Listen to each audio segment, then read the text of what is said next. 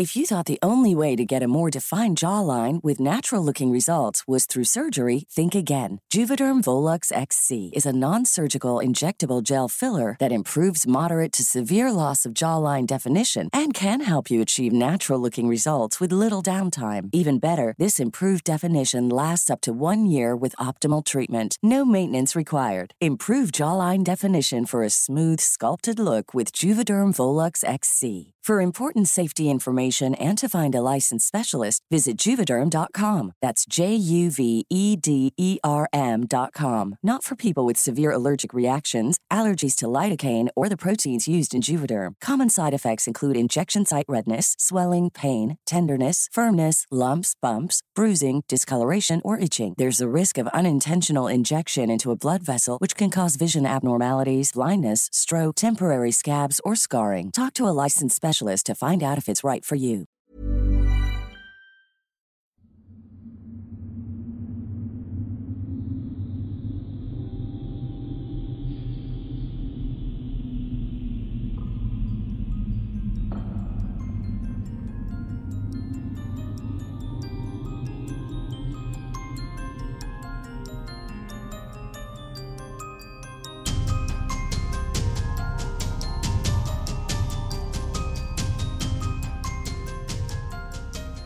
Welcome to Cult Talk with Erin Martin, a conversation, not an investigation.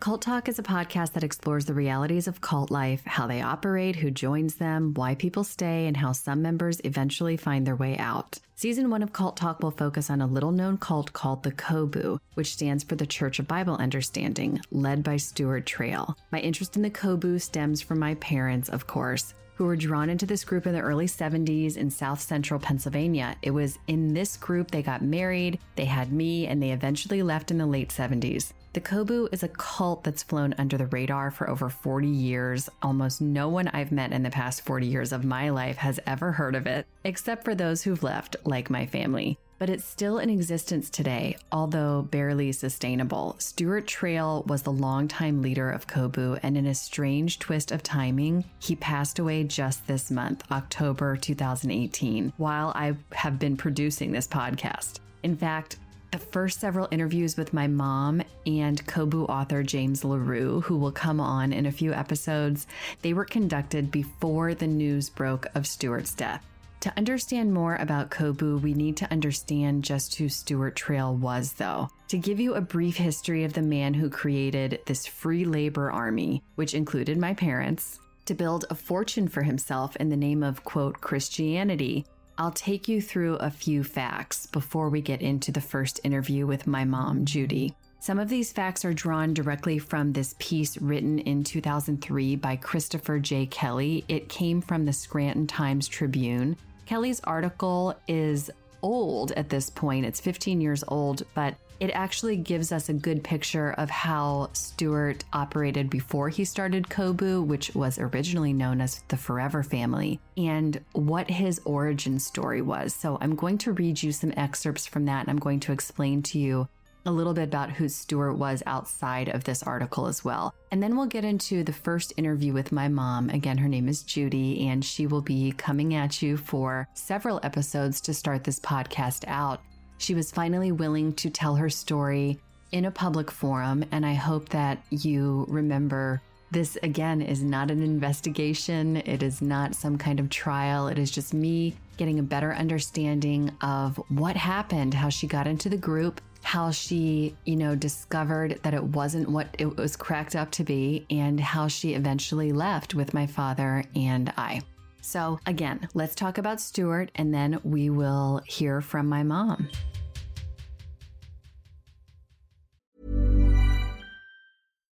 If you're looking for plump lips that last, you need to know about Juvederm lip fillers. With Juvederm Volbella XC and Juvederm Ultra XC, your lip look, whether it's subtle or bold, can last up to 1 full year with optimal treatment and no additional maintenance. Find a licensed specialist and see if it's right for you at Juvederm.com today. That's JUVEDERM.com. Add fullness to lips in adults over 21 with Juvederm Volbella XC or Juvederm Ultra XC. Do not use if you have severe allergies or a history of severe allergic reactions, or if you're you're allergic to lidocaine or the proteins used in Juvederm. Tell your doctor if you have a history of scarring or taking medicines that decrease the body's immune response or that can prolong bleeding. Common side effects include injection site redness, swelling, pain, tenderness, firmness, lumps, bumps, bruising, discoloration, or itching. As with all fillers, there's a rare risk of unintentional injection into a blood vessel, which can cause vision abnormalities, blindness, stroke, temporary scabs, or scarring. For full, important safety information, visit Juvederm.com.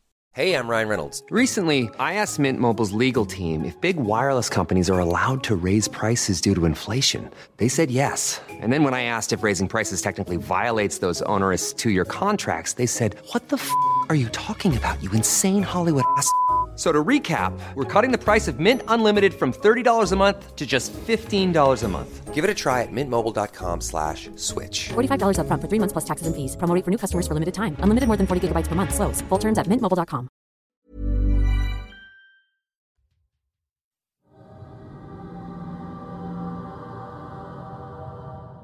Okay, this article called On the Trail, Difficult to Peg Reclusive Lead was about Stuart Trail in 2003 by Christopher J. Kelly. It was published in the Scranton Times-Tribune. Stuart Tanner Trail was born in Quebec in 1936, the second of Donald and Lorraine Trail's 3 children. He grew up in Allentown, Pennsylvania, developing early interests in science and religion, the latter of which has been attributed to his father, who was a Presbyterian minister and college professor. In 1959, Stuart married Shirley Rudy. This is his first wife. She was a young woman he'd originally found at an orphanage when she was a minor. Keep that in mind. They had 5 children together. An atheist on his wedding day, Stuart later said that becoming a father prodded him to establish a connection with a higher power. After studying several religions, he settled on Christianity finally, but he saw a basic problem with the faith. Christians were misinterpreting the Bible as he saw it, announcing that the book, the Bible, was actually written in a color-based code only he could decipher. Stuart went to New York to preach his version of the gospel on Greenwich Village street corners. It was a new, tough interpretation of the scripture, heavy on repentance and retribution and light on grace and forgiveness. It was basically an extreme view of religion that made you feel bad, working on your guilt and your shame to trap you into submission to Stuart's version of this angry God. Using a dramatic catchphrase like, "Deny yourself, pick up your cross and follow me," which comes from the New Testament of the Bible. Stuart returned to Allentown and he started assembling a small band of teenage acolytes that would become the nexus of what was known as the Forever Family. A few years later, the group would be incorporated as a non-profit religious organization and renamed the Church of Bible Understanding, COBU. This move would solidify Stuart as a church leader and also render his businesses tax-free. This was an important and shrewd move by him, and typical of most cult leaders. After this move, Stuart started building an army of free labor, an army that would make him rich and powerful. At the time of his death, he was worth approximately $7 million, which is somewhat chump change in the world of cult leaders, but certainly more than many of his followers would ever make in their lifetimes. For many years, the COBU raised funds via its nonprofit business. It was called Christian Brothers Carpet Cleaning, which employed mostly male COBU members who worked up to 18 hours a day for almost no wages. I'm talking like $10 a week. They were called brothers. The women in the group were called sisters, and these brothers were commanded to witness to non-believers at work, on the street, in the community they lived in. They lived communally in these subpar conditions, in lofts in Manhattan and walk-ups in Brooklyn and Baltimore, always conditions that were much lower, much worse than Stuart's. He lived in a much nicer house, in an estate, if you will, with his family, always above his followers. The carpet cleaning business, Christian Brothers Carpet Cleaning, was actually even spoofed on a Seinfeld episode in the early 90s. In the Sunshine Carpet Cleaning episode, it's an episode where George tries unsuccessfully to get recruited by a cult, but the cult isn't interested in him. That is based on the COBU Christian Brothers Carpet Cleaning business. In 1976, Stuart divorced his first wife, Shirley, and won custody of the couple's children. 2 years after the divorce, Shirley Trail told the New York Daily News that Stewart refused to let her see their 2 youngest children and that he taught their older children that she was going to hell. Years later, in the 1980s, COBU members would actually be brought to trial for physically beating one of Stewart's sons mercilessly with a board and sending him to the hospital with severe injuries, an action which Stewart himself allegedly ordered. After divorcing Shirley, Stewart soon married Gail Gillespie in the mid-70s, his 20-year-old secretary. They were still married up to the time of his death, although Gail was injured very badly in a car accident long ago and was left with really diminished capacities to function. It was the result of these brutal injuries that she suffered in a car crash, an accident which was the result of Stewart at the wheel of the car. Stewart lived in a mansion in Florida after that with his planes, a few hangers-on from COBU days, mostly women, mostly young, and was rumored to have taken, quote, half-wives after Gail's accident years ago because she, quote, wasn't a true wife anymore. Stewart was also rumored to have built this harem of young women around him, women who lived in his house and were called Gail helpers. He admitted one time even in straying with another woman in the late 1980s, but many think that that's just the tip of the iceberg with him and his involvement with other women. In fact, he built a secret staircase to the women's quarters at his compound in the 80s through which he could access the Gail helpers' rooms at will. Today, the COBU still runs a few stores called Old Good Things, old with an E. They resell vintage home accessories and fixtures at high prices and employ workers from the cult. They've also continued their operations in Haiti since the 1970s of running outreach and orphanages for children, even though these facilities were investigated for fraudulent activity. In this first episode, my mom Judy describes the time period way back before entering the COBU, late 1960s, early 70s. She describes how the conditions in her life and really the country at large led her to search for higher meaning, how she came to be in contact with this group, and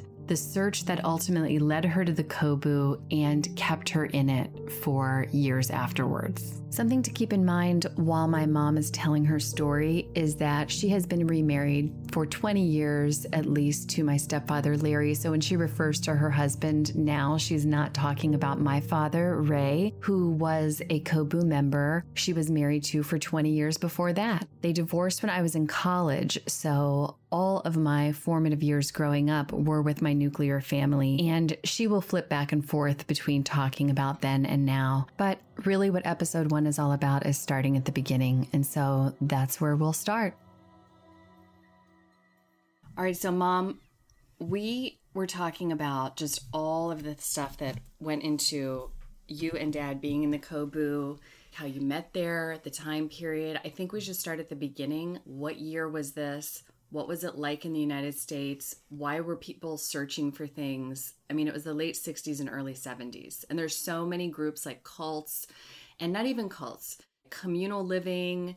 I think you mentioned the Peace Corps, things like that really kind of ballooned during this time. So what was going on that kind of made people start to search for stuff? A lot of turmoil. Let's see, I graduated high school in 71. You had the Vietnam War that was going on since 1962 or 63. Yeah. Way overdue. People were protesting that.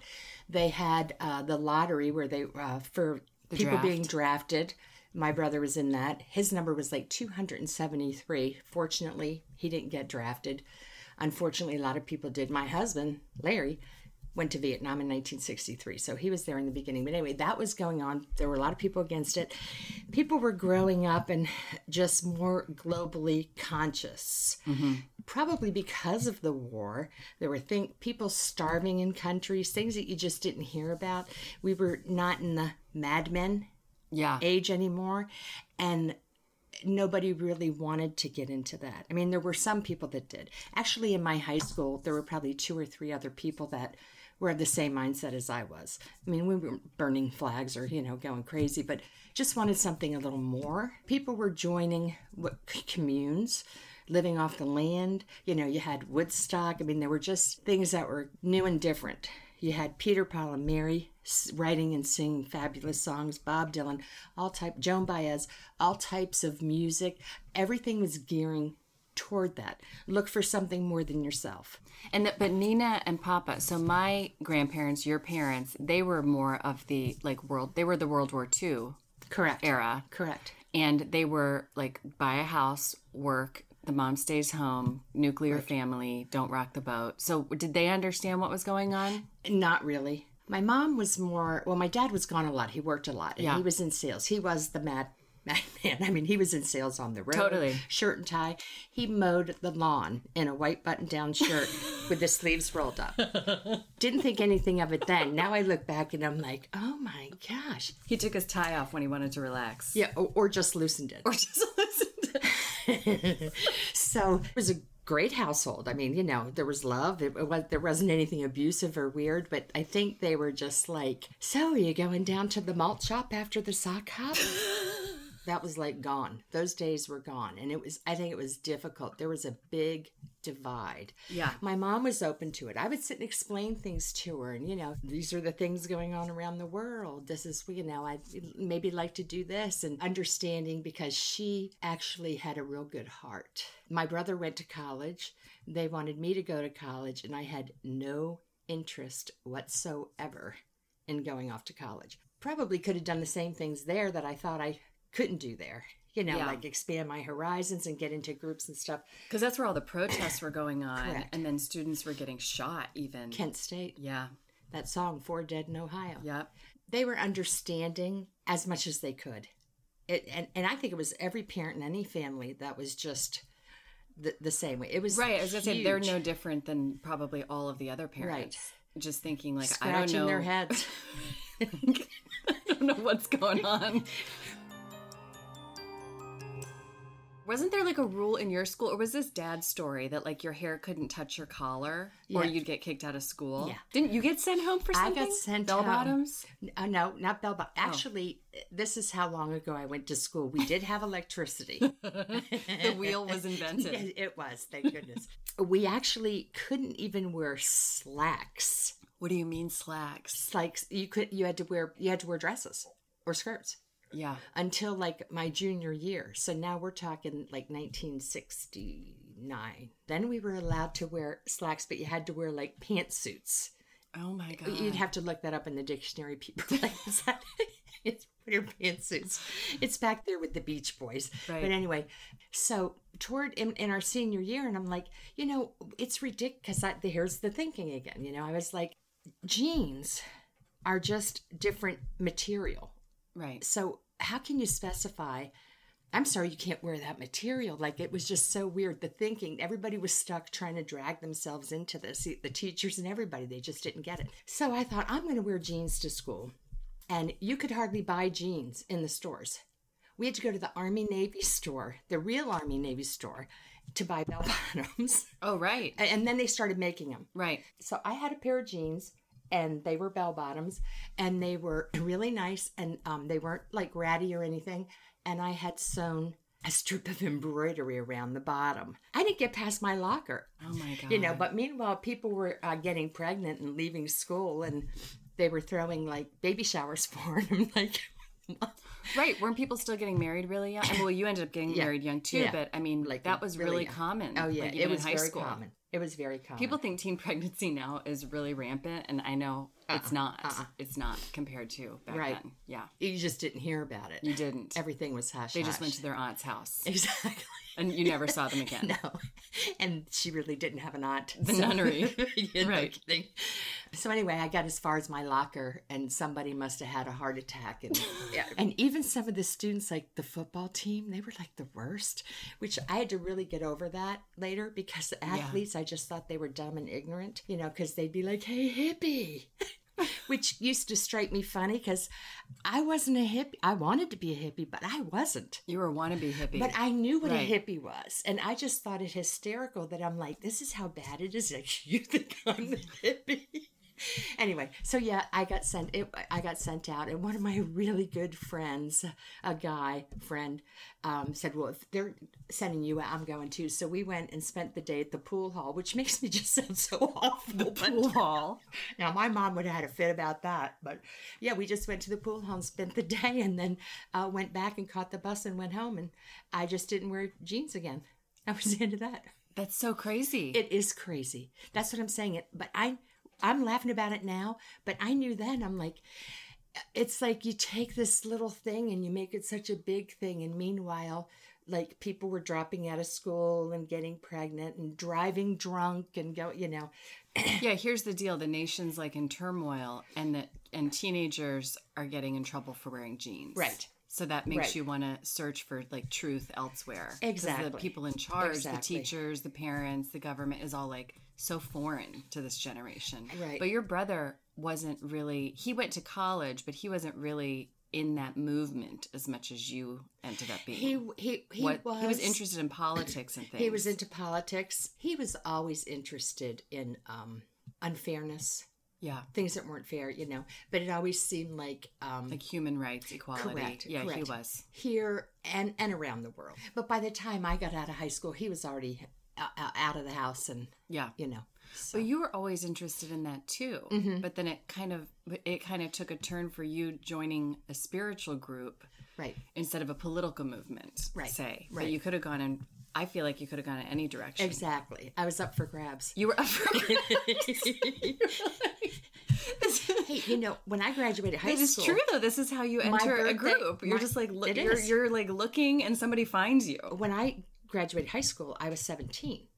Oh, that's right. Because I turned 18 that summer. You were like the youngest in your grade. Right. Because my birthday was always in the summer. Yeah. So I was always the right age, but I was like just the right age. Yeah. You know? So I was 17, you know. You realize how much you don't know when you look back. Yeah, 17 is really young. Yeah, but it then, is. Was it right after that someone from the COBU started inviting you to meetings? No. Or did you have like a little bit of time after high school before you got wrapped up I had a year. I didn't get involved in that till I was 19. Like, ooh, that's so much older. No, but that's 2 years. It was 2 years. I worked, still did stuff with friends, visiting with friends. I had a friend who went off to college and we'd go visit her.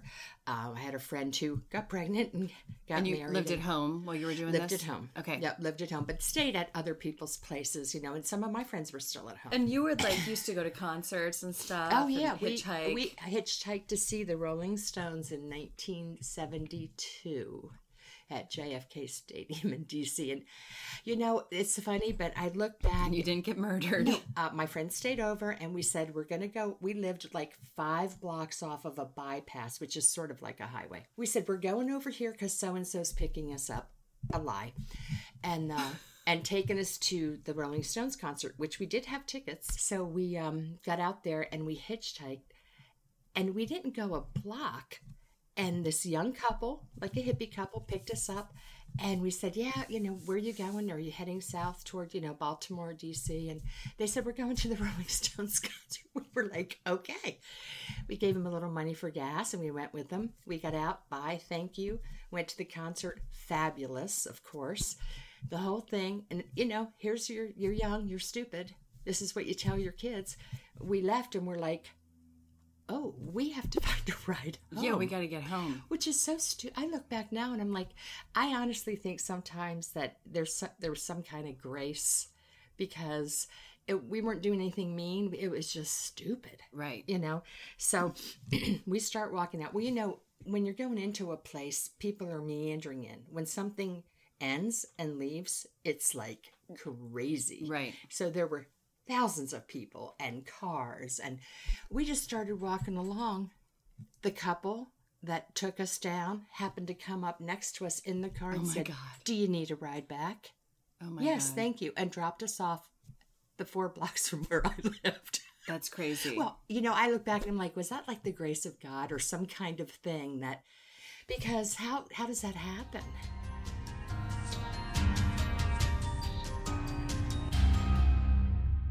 Did that and worked in a department store. Loved it. Which is so silly. Oh, yeah, Bowman's. Yeah, Bowman's department store. It was like a where the Boston woman ate store. the face cream. Right? Am I remembering that story right? Yeah. She came in and said, I've been taking 2 tablespoons of this a night and it's not doing anything. She was eating it. She was supposed to put 2 tablespoons a night on her face. And it was this. It was called this orange gelave or something. And it was super, back then, now it would be expensive. Back then it would be super expensive. And the woman that waited on her, because I was in purses and stationery. But, the woman waited on her like had to walk away because the woman who was eating it was like the owner's wife. Oh my God. So you couldn't be like, well, you're really dumb. Did you read it? You know, so, and yeah, she was. You're what we call a special kind of stupid. So after she left, we were like, it's a wonder she didn't go to the hospital or something. Yeah. So this is again who you're dealing with in the generation above yours. They're like, I'm eating this face cream and it just doesn't seem to be taking my wrinkles away. And you're like, I gotta go join a cult now. Thanks. Yeah, and I'm like, boy, I'm on the right path, even though it's nowhere. I'm doing something. Did you always feel like spiritual though? I mean, you grew up Episcopalian. Right. And that was which the is church. Not very spiritual. No. And I mean, not to come down on Episcopalians, but I think that Nina's church, which is your mother, my grandmother, and the minister looks like a priest. It's basically Catholic light, I would call it. It's the Church of England. They broke off from the Catholics. Right. During the Reformation.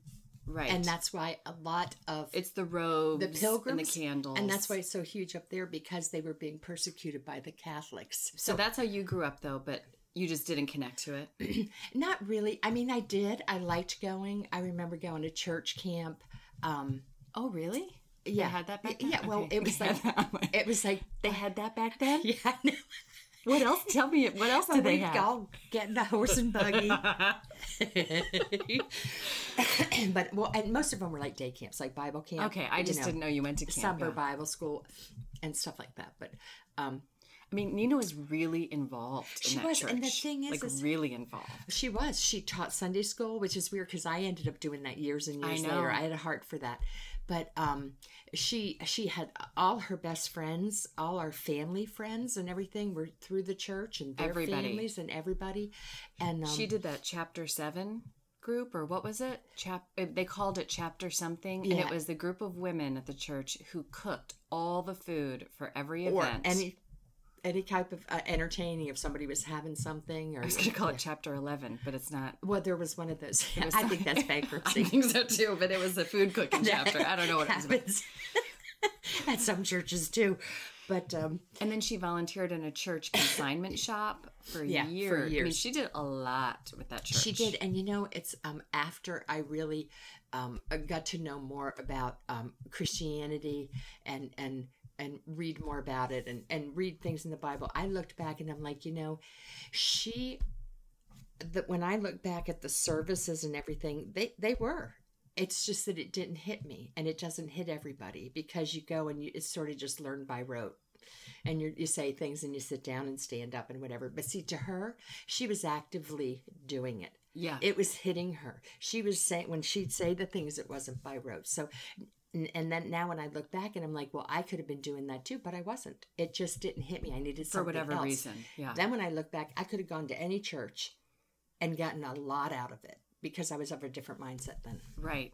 But but then what happened? Somebody invited you to... No, I didn't go to the Kobu. I had a boyfriend in Massachusetts who I'd had off and on since I was 14. Every time I'd go up there, and I'd met him through my cousin, and we would write, and then I'd go up and visit, during the summers with my cousin, and we'd get together. I was 19, and we went up for Easter, and I called him, and I was like, I'm here, and he's like, well, I need to talk to you. He started telling me that he had joined a Christian group. And, he was like the thing, like, I'm a Christian now, so I can't touch you or kiss you or look at anybody or do. I mean, he was the other way. So I was like just taken back by it. He was at a church where they were like playing, and it was like just like a love fest in a Christian way, Way different than Episcopalian. Way different. Yeah. So anyway, he talked to me, and I got really mad. Because I was like thinking, well, how could God be like that? And how can he just do this? And it's not like we were getting married or anything, but we knew each other for years, 5 years. And I just remember getting so mad. And then I went home to my aunt and uncle's house with my cousin, and I remember just crying and crying. And I just prayed, and I hadn't prayed. I didn't know how to pray. I didn't know how to just, without being in a service and you read the prayers and stuff. It was just weird, because the next day I just felt really different. And then I just started getting this hunger to find out about this. One of my best friends telling her about it, she said, oh, well, there's this group of people called the Forever Family. which is like so hippie-ish. Well, and that sounds very culty, and that's why he ended up changing the name later. No kidding. The Forever Family. It sounds like a suicide pact. It does, and that's why we called ourselves the FF. Right, like, which is also known as like swearing. Yeah, no kidding. The Forever Family, and so that's what it was called in 1971. So no, this would be 73. And then I went over to the house. This was all based in Allentown and had reached sort of the Harrisburg area. Correct, Harrisburg and Reading. Yeah. And Ray, your dad, was in charge of this group, but there were 2 married couples there. He was in charge? Yeah, I know. Okay, I know. Let's pause for a moment. Okay, that's a whole other show. We can't go down that road right now. That's for another podcast. That's right. So wait, he had been in the group for how long? I think he had been there for about a year, and he had been in Allentown. He had come from Florida, where his family lives. But he had also lived out in California and dropped out of school when he was like 15. Oh, that was way before this. The last stint had been with his family in Florida, and his best friend Joel, who you knew, they checked into Christianity and really liked it and felt like it was life-changing. And, someone from there was on, I know her name, but I'm not going to start naming names, was on vacation in Florida and gave him a tract. A tract is a thing, it's in there, you call it witnessing, to tell him about God. Or it's a little pamphlet that gives you some Bible verses, some quotes. And it had the stamp of the Forever Family in Allentown, PA. And he's like, that's it. He took a bus and went to Allentown, PA, and that's where he ended up. And when I met him, he was in Harrisburg. Okay. So then he was the first group you went to. So you met my dad right away. Right. Like your first meeting. Right. Oh, okay. And there were a couple other people that lived there. It was a big house. There were 2 married couples, him and another single girl and another, they shared a room. They were all living there. Yes. And that's where the church services or the group services were held? Correct. And who was running those? Usually Ray or one of the other guys from the married couples. Was it like a church service? Was it a bunch of people reading the Bible? Yeah, it wasn't a church service. What did they do? It was usually a Bible study, or they'd go out handing out pamphlets and then come back to the house, and anybody interested would come with them if they wanted to find out about it. Sometimes it was a one-on-one talker. I loved it because I was looking for something. I was sort of had my eyes opened from this other friend who I knew for years in Massachusetts, and I'm like, I could totally see myself doing that, then going to my local church. There's nothing wrong with the local church. They're fabulous, but I just didn't have the mindset for it. This was more like, wow, they're doing something here with other people our age. And everybody sort of looked like you. They all looked like hippies. Right. I mean, even if they weren't or were or whatever, everybody had the long hair and the bell bottoms and the plaid shirts. It wasn't like you were walking in the only person feeling and looking like you. Right. It feels like you're joining a sorority or a fraternity of like people who look like me. And it was funny because from working in a department store and stuff, I had like great clothes, even though they were like toward that 70-ish look, so I always had on something really, And you were from a really good family. Mm-hmm. And Dad was from a completely different kind of background. Super dysfunctional, not raised by his parents, tossed around to different houses. Lots of people who loved him, but dropped out of school before he ever finished high school. So it was all kinds there, right? It wasn't like all kinds. There's no way to tell or predict who was going to join that group. No, there were people. I mean, I just look at you two as an example. You're completely diametric opposition. Both the married couples there were completely different. They were wonderful people. I mean, there were college graduates, there were college dropouts, there were people with masters, there were people in college, there were people that never worked, there were runaways, right? So it was every kind of everybody.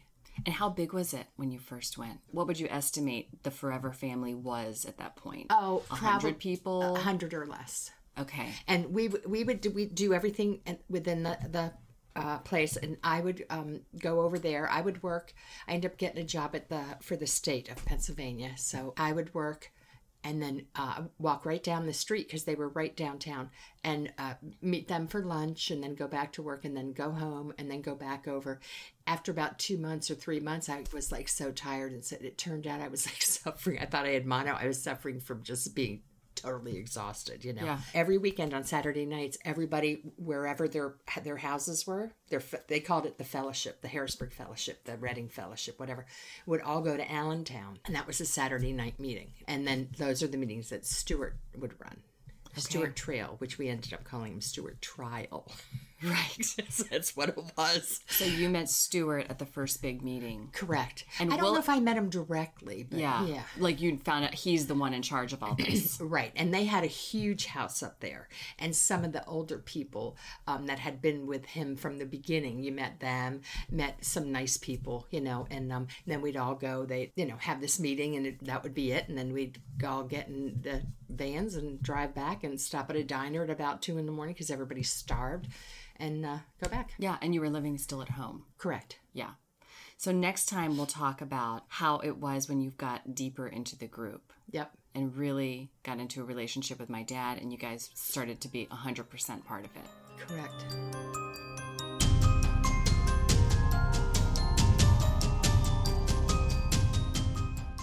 We'll pause here for now, but join us for the continuing story on the next episode of Cult Talk. Also, join the listener conversation over on the Cult Talk with Erin Martin Facebook page. Follow @Cult Talk on Twitter and Instagram, and don't forget to subscribe to the podcast from any platform and leave us a 5-star rating and review in iTunes. Cult Talk is written and hosted by me, Erin Martin, and produced by Dan McInerney. See the show notes attached to this episode for all links to resources and social media associated with Cult Talk.